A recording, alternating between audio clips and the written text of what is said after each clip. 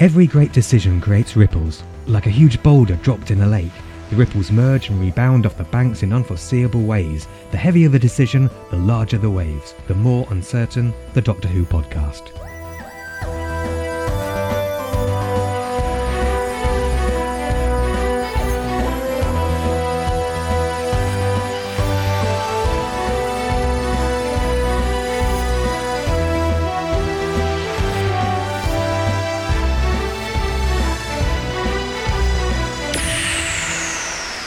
Welcome back, everyone, to our third installment of our Once and Future reviews. Today we're discussing episode 3, A Genius for War by Jonathan Morris. And joining me this time are James, Drew, and Ian. Hey, guys. Hello. Hello. Before we get started with the review, James, you have some feedback from our listeners. Well, I've got some feedback for one of our listeners. Okay. So put it that way. I'm assuming Michelle is going to be a listener, and I have some humble pie to eat live on air, and therefore it's no coincidence that Michelle, you're not on this show. But in episode 2, when we were talking about the artist at the end of time, I made a very clear and unequivocal statement to say that we were not told in dialogue that this epic story is being set in a time war. That was wrong. It was in the dialogue within the first 5 minutes, I think, of episode 1. So, yeah, that is the only feedback I have to provide at the moment. I stand by everything else, Brent. Let's move on. How'd that taste, James?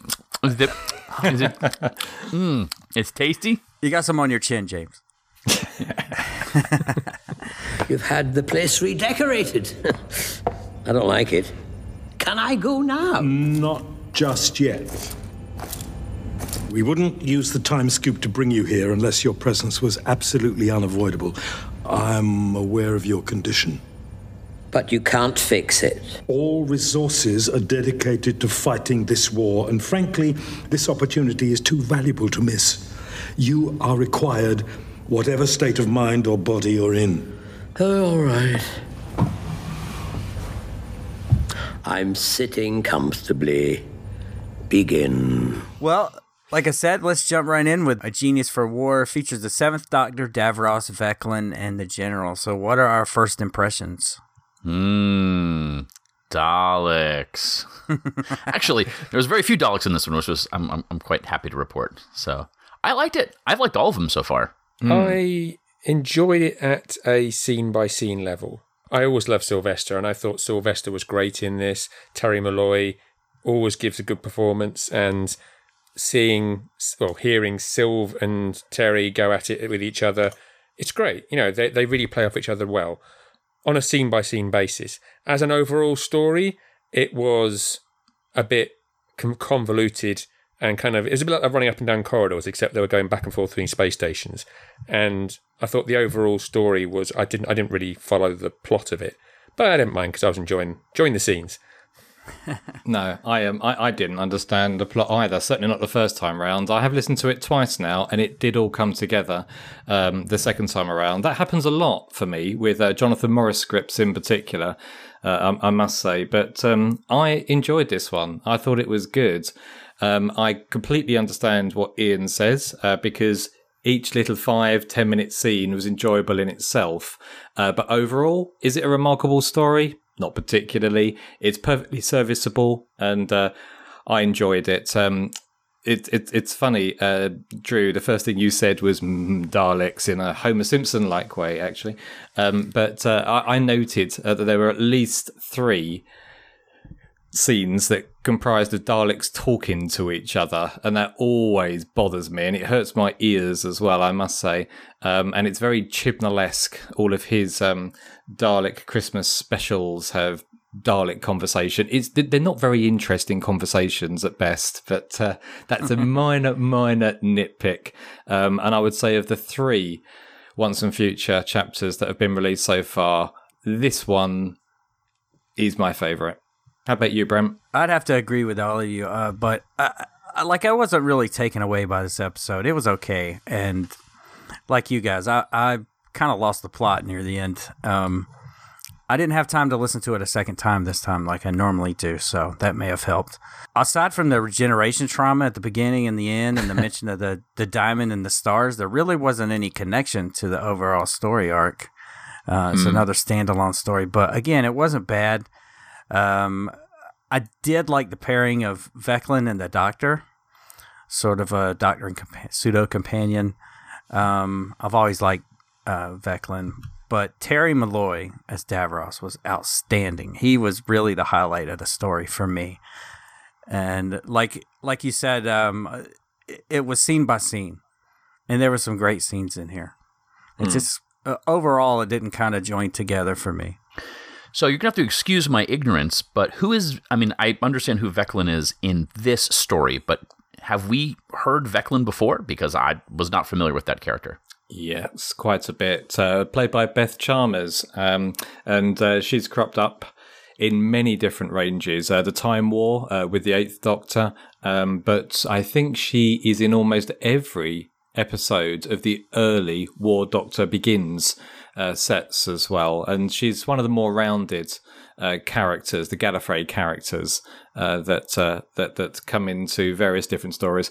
And this is one of the really good things I think about the Once and Future range so far, is that they're basically throwing all of the audio companions, all of the TV companions, and some of the Doctors into a great big kind of tombola, turning the handle, and we see who comes out. And which is actually a very similar way of describing the Doctor Roulette at the beginning and at the end of each of these episodes as well. And then the story is totally separate. But yeah, Veclin I thought was really good. I thought the General, Ken Bones, was fantastic. What a wonderful, deep, resonant voice. And, brilliant to hear him back in a celebratory or anniversary story after Day of the Doctor 10 years ago as well. I absolutely loved all of the little references in this story. They're back on the space station in Trial of a Time Lord, and the music kind of underscored that as well. And then, Jonathan Morris, you blew it up at the end. The one good thing about Trial of a Time Lord, and you blow up on audio. But loads of other little references there, including the mention of when the Doctor had met Napoleon with Davros, and that was The Curse of Davros in 2012. That's a Big Finish audio, also written by Jonathan Morris. As if you thought that we weren't going to notice that self-referential little piece of dialogue there, Mr. Morris. Yeah, there are some lovely callbacks, including there's a little setup that the Khaleds are emulating the war that they were having in Genesis. And actually, I kind of saw it coming a couple of lines early when they started talking about, we definitively know there's no other life in the rest of the solar system, which was a direct callback to the same lines that was given in Genesis. And that's sort of nice little fan service without over-labouring it. There was a lot of that, and it's nice. That's fun. We like seeing that or hearing that. There was a couple from Genesis actually as well. Just what I wanted to know, the General said, which was Nyder's line from Genesis as well. Yeah. And of course, this decision that the Fourth Doctor took to not destroy the Daleks apparently is now time locked and cannot be changed. So yeah, lots of Genesis goodness there. And throw back to the original Dalek story with the Lake of Mutations, which was nice to see coming back again, and discussion of the original Dalek city. Oh, yeah. There is one particular reference that I thought was going to have Ian hopping mad and probably mentioning it within his opening salvo, but actually, no, right? I mean, the core theme of this story is the creation of a Dalek hybrid Time Lord creation. Right. I mean, first of all, that is incredibly derivative, and to the point where I thought actually this was deliberately emulating stuff we'd seen in a TV series or just copying it in, but there'd be an explanation for it. So the reason we were back to the 1,000-Year War in Genesis was because actually it was a prison and they were doing it on purpose, simulating past events. I thought that was a similar kind of device when they started mentioning hybrid entities. But no, we had what I thought was they can't possibly be going towards Daleks in Manhattans and evolution of the Daleks, can they? No, they can't possibly be trying to plug in the cyber Time Lords. And it almost seemed like they'd forgotten that this has been done recently. So that whole central theme I thought was a bit, well, yes, derivative, and actually wasn't particularly enjoyable as a listener, I must say. Yeah, there's a lot of callbacks in all three of these stories so far, actually, but there were a couple more I clocked. Causal Nexus, the change and not a moment too soon, that was in there. Yes. The redecoration joke. You've decorated. I don't like it. The time scoop. And the HAD system, which I had a bit of a problem with. Yeah. that was, yeah. I mean, after you sit there and you describe the force barrier, and that was from Parting of the Ways, wasn't it? Where we first saw that, where the Dalek tried to shoot the Doctor, and the Doctor says nil point, and then combining it with a HADS along with a useful audio commentary, in case you didn't know what that was. Yeah. But then again, I don't mind that stuff. And did I have a smile on my face? Yes. I think I'd just have preferred it all had the overarching story been a little bit more connected, or had it felt like a celebratory story, because at the moment it feels as though this could have been a story that any author could have had in their drawer and just brought it out and just produced it at any point. I think they're all like that. And I'm actually reminded of Destiny of the Doctor from 10 years ago, where we had the 11 episodes through the 50th anniversary, which are all basically standalone stories with a little 2-minute hook of Matt Smith in each one, but actually were standalone stories. And to be honest, I was pretty much expecting the same from this series, and that seems to be what's happening. We've got a series of essentially standalone stories with just a couple of little sprinkles in them that hook them together, which presumably will be tied together at the end. So I wasn't expecting some enormous, great big, interconnected series, and it's pretty much that's what seems to be what we're getting. Yeah, just as far as logistics are concerned, it's got to be a lot easier to write and produce separate stories and just add something at the beginning and the end than it is to try to kind of wrestle that and corral all. Especially when you have so many different writers with such different styles, and when you're dealing with such a kind of I think you called it a tumbolo. I feel like in the United States I may have missed that one, but just is that a British such an word? eclectic Tombola. It's something that spins around and mixes things up. Yeah, so something like when the lottery is drawn. We call them tumblers. Tombola sounds like an out-of-work athlete. Hello, do you know what? This is what I love about the DWP. Hat. We learn stuff as well. No, a tumbler, as far as I'm concerned, is either a drinking glass or it is a circus performer, like an acrobat of some kind. Or Batman's tank. Oh, I think that was the rumbler. Okay, let's talk about the story. Go on. No. Let's talk about Batman. Ian's checking on us. We'll make sure we get this one. So I think, James, did you say that this was your favorite of the three? Of the three so far, yeah. Gotcha. That's interesting. I mean, just naturally, with the subject matter, it wasn't ever going to be my favorite of the three so far. Just as much as I love listening to Sylvester talk, it doesn't always work for me as far as Big Finish is concerned. I think I've mentioned this on the podcast before. But that being said, I thought Sylvester did a great job. I always love listening to Terry talk, regardless of the character that he's doing at the time. Davros is not one of my favorite characters, and generally the stories I find incredibly convoluted because there's so much going on. But I liked that I could predict what Davros was going to do in this story, and that is not an issue with the writing and the plotting. It's actually a kind of a dedication to the nature of the character. Like it seems like, yes, at first you're like, you think plot A is going to happen, and plot A happens, and that's perfectly fine because if your character were to suddenly diverge, the Witch's Familiar and the Magician's Apprentice, absolutely, stories that I haven't revisited because I hated them so much when they came out. And I probably should, because I'm sure they're really good. It went so against what I wanted from the character, and again, it's my own preference, it's my bias, my bad, right? But I enjoyed it, and I think, like Ian said, it's the little vignettes are fantastic, but maybe overall wasn't overly impressed, but I kind of sat there with my headphones on and a smile on my face the entire time. Yeah. And again, a story involving Davros and the Daleks, that doesn't happen all that often. So I liked it. I liked it just fine. It's my least favorite of the three so far, but I think the other two stories, subject matters, doctors, and just that kind of the conceits are just naturally lean towards the things I like anyway. You've mentioned that you predicted Davros's actions in the stories. There's one particular story element that I wanted to raise. At the point at which where Davros tries to sell this wonderful plan to create a new Time Lord Dalek, essentially, and he proposes this to the Dalek Emperor, and he seriously expects the Emperor to consider it.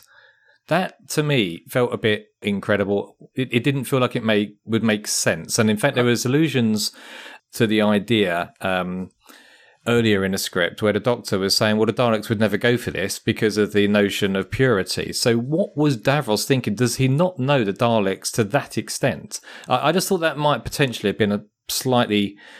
a plot contrivance, really, rather than a genuine conversation that Davros, or believable conversation Davros would have with the Emperor Dalek. I thought the same when I was listening to it in the moment, but then Davros's plan, and I'm really impressed that Drew managed to actually predict the stuff, because there was a double, triple, quadruple, and pentuple cross in here with the different layers of Davros's, exactly who is he betraying and on how many levels, and, Russian doll levels of complexity to his plot. So I, to be honest, lost track of exactly where up and down the scale of Russian doll plotting the different levels were. So if you accept that, he only offered it to the Emperor because he had 2 meta levels of plot above it that he was actually doing, I guess somewhere in there, I just would hand wave it away at this point, because I did. Bear in mind, this entire story actually is almost a meta layer, because we've got the ongoing degeneration crisis, and then on top of that, the Doctor's been time scooped out to do another thing. So you're getting, how many layers deep into this convoluted plotting. So yeah, I just kind of decided, what, I'm just going to go along for the ride at this point. Mm. That does make perfect sense, yeah. And actually, the things that I appreciate were not the plot twists and the Russian doll plots, as you say. It's more Davros goes in the TARDIS for the first time, I seem to remember. Yeah. I enjoyed that scene very much. I did too. There's also a really clever scene where Davros is talking to the Doctor and Veclan, and you can hear him wheeling around the room. And he goes to the left speaker and then to the right speaker. He's going around. I have to tell you something funny that happened yesterday. I was listening to this. I was driving. And whenever I had to make a note about the story, I would voice activate my phone and ask it to make a note. Well, I heard this scene with Davros driving around his chair, and I said that in my note. When I checked it later, it said, there's a really good scene where Dave Ross is driving around in his chair. I was like, who's Dave Ross? Don't tell me you know someone called Dave Ross. That was very funny. Dave Ross, I can see a future Doctor Who story where Davros travels back in time and takes on the radio DJ personality of Dave Ross. Sounds like a DJ name. It does. Just going back to that point, Ian, you're saying, like, you thought it was impressive that I could predict it. Davros is always about Davros. And, if Davros thinks his plan is particularly good, then, it makes sense that his ego, which is bigger than his kind of what he can wrap his hand around, is going to be something that he could pitch to the Dalek Emperor. So, yeah, it didn't surprise me in the least. But the joy that he felt and the oiliness as he's talking to the Doctor while in the TARDIS is so good. It's so good. When Terry breaks out into that character, like, say, at dinner, it's disturbing and super fun. I can imagine. Do you know, I actually think Terry Malloy and Sylvester McCoy reading lines written by Jonathan Morris is a really, really good combination. And it has happened, as I said, at least once before, if it was just over 12 years ago or 11, 12 years ago. But I think Jonathan Morris has done this a number of times in his stories. Usually the first half an hour or half of the story is really well crafted. It's intriguing. Protect and Survive is another one we talked about on the DWP recently that I absolutely adore the first two parts.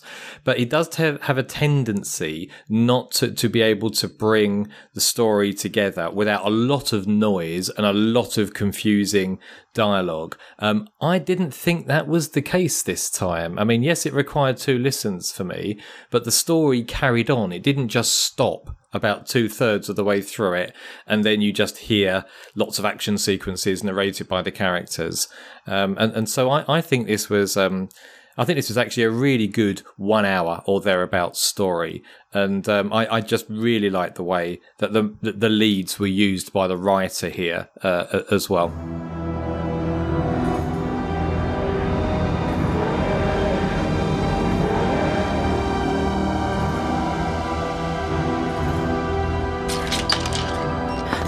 Again! I was in the middle of something, you know. But no, pluck me out of time, drag me halfway across the universe without so much as a by your leave. Never mind the fact I was having a... degeneration crisis. Feels like being dragged through my own timeline backwards. And I have better things to do than endure another of your spurious inquisitions. There's no need to shout, Doctor. Doctor? Do I know you, young woman? My name's Veclin. Time Lord Commander Veclin. Commander? Well, before we go, let's go around the room one more time for any final thoughts and whether or not you'd recommend this story. I'll go first.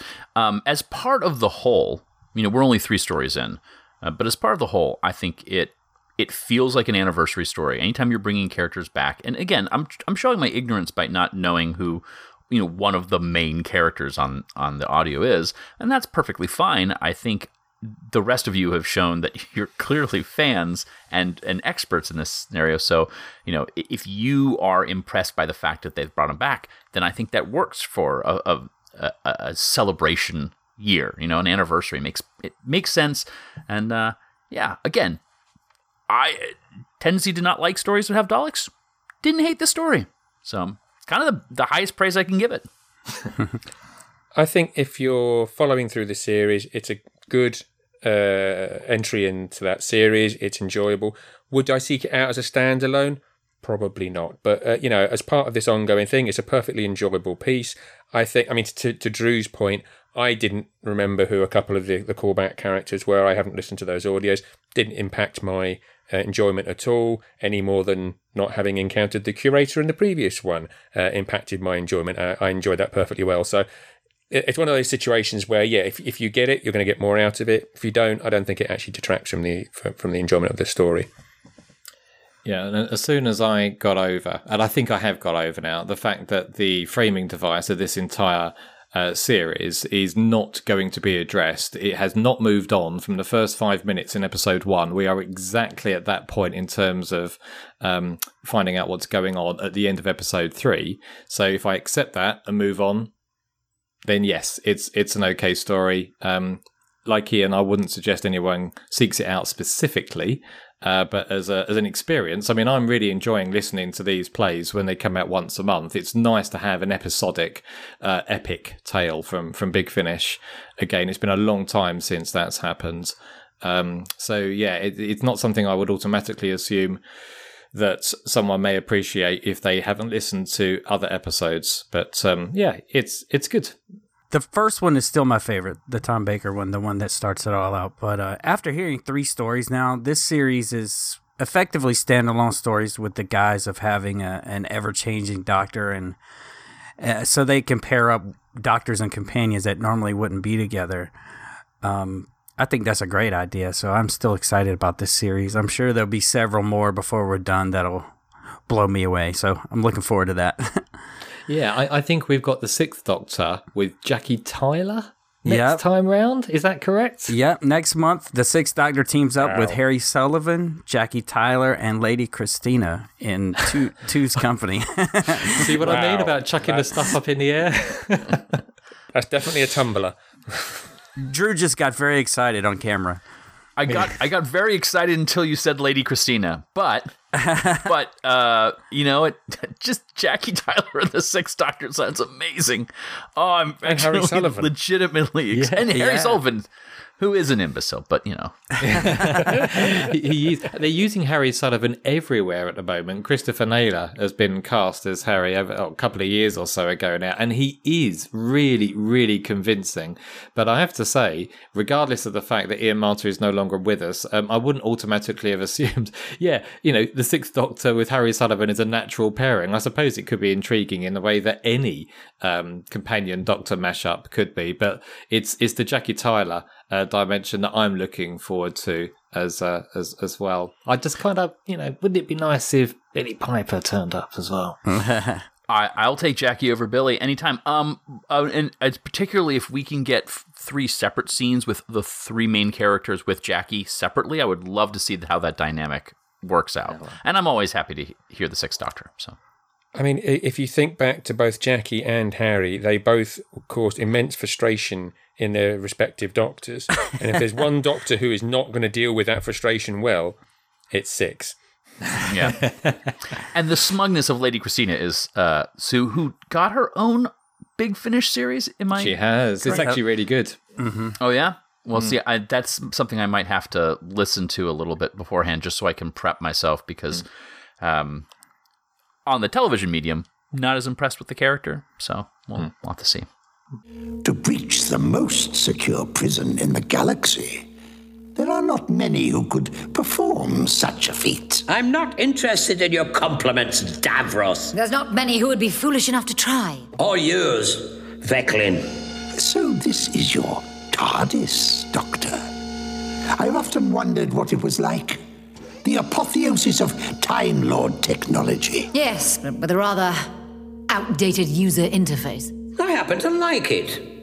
I'm a rather outdated user. We'll come back next month and hear what we have to say. As always, you can let us know what you have to say via email at feedback@thedoctorwhopodcast.com with once and future in the subject field.